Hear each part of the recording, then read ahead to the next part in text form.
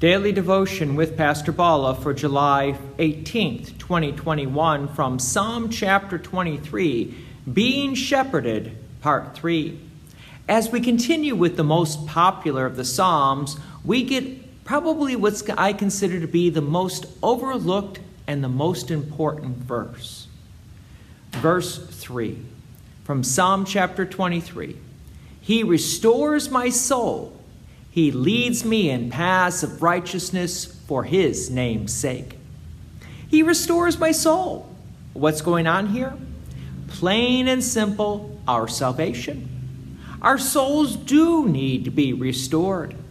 We need to remember ever since Adam and Eve sinned in the Garden of Eden, humanity was then outside of God's relationship, outside of God's grace, and God had to intervene. So God took on human flesh and blood for a purpose, to suffer and die on the cross for the forgiveness of our sins, so that we could be brought back into relationship. You could say restored back into relationship with God Almighty. This restoration comes to us via God's gift of faith. St. Paul reminds us about this gift of faith in Romans chapter 10, verse 17. So faith comes from hearing, and hearing through the word of Christ. Yes, it is through our Lord and Savior Jesus Christ that we are restored.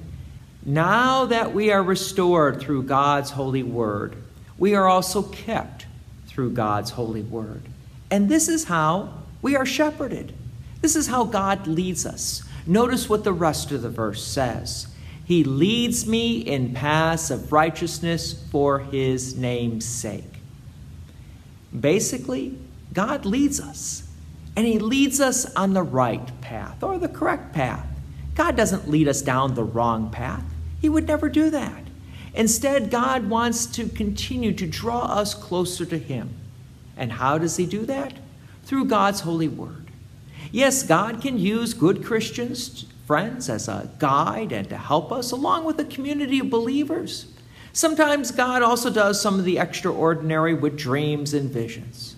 But the final source of God's authority comes from God's own revealed word, the Bible.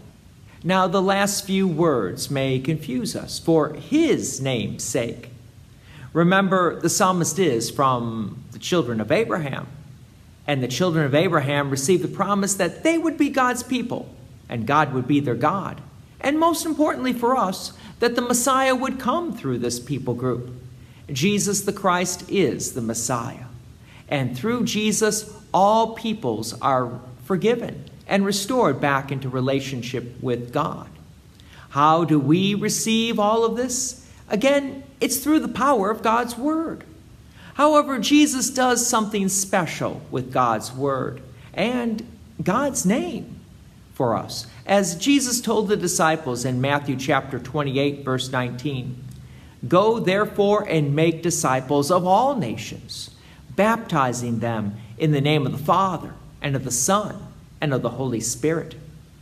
Notice that through holy baptism, we are received into God's kingdom. Our soul is restored, and now we bear God's own name upon us.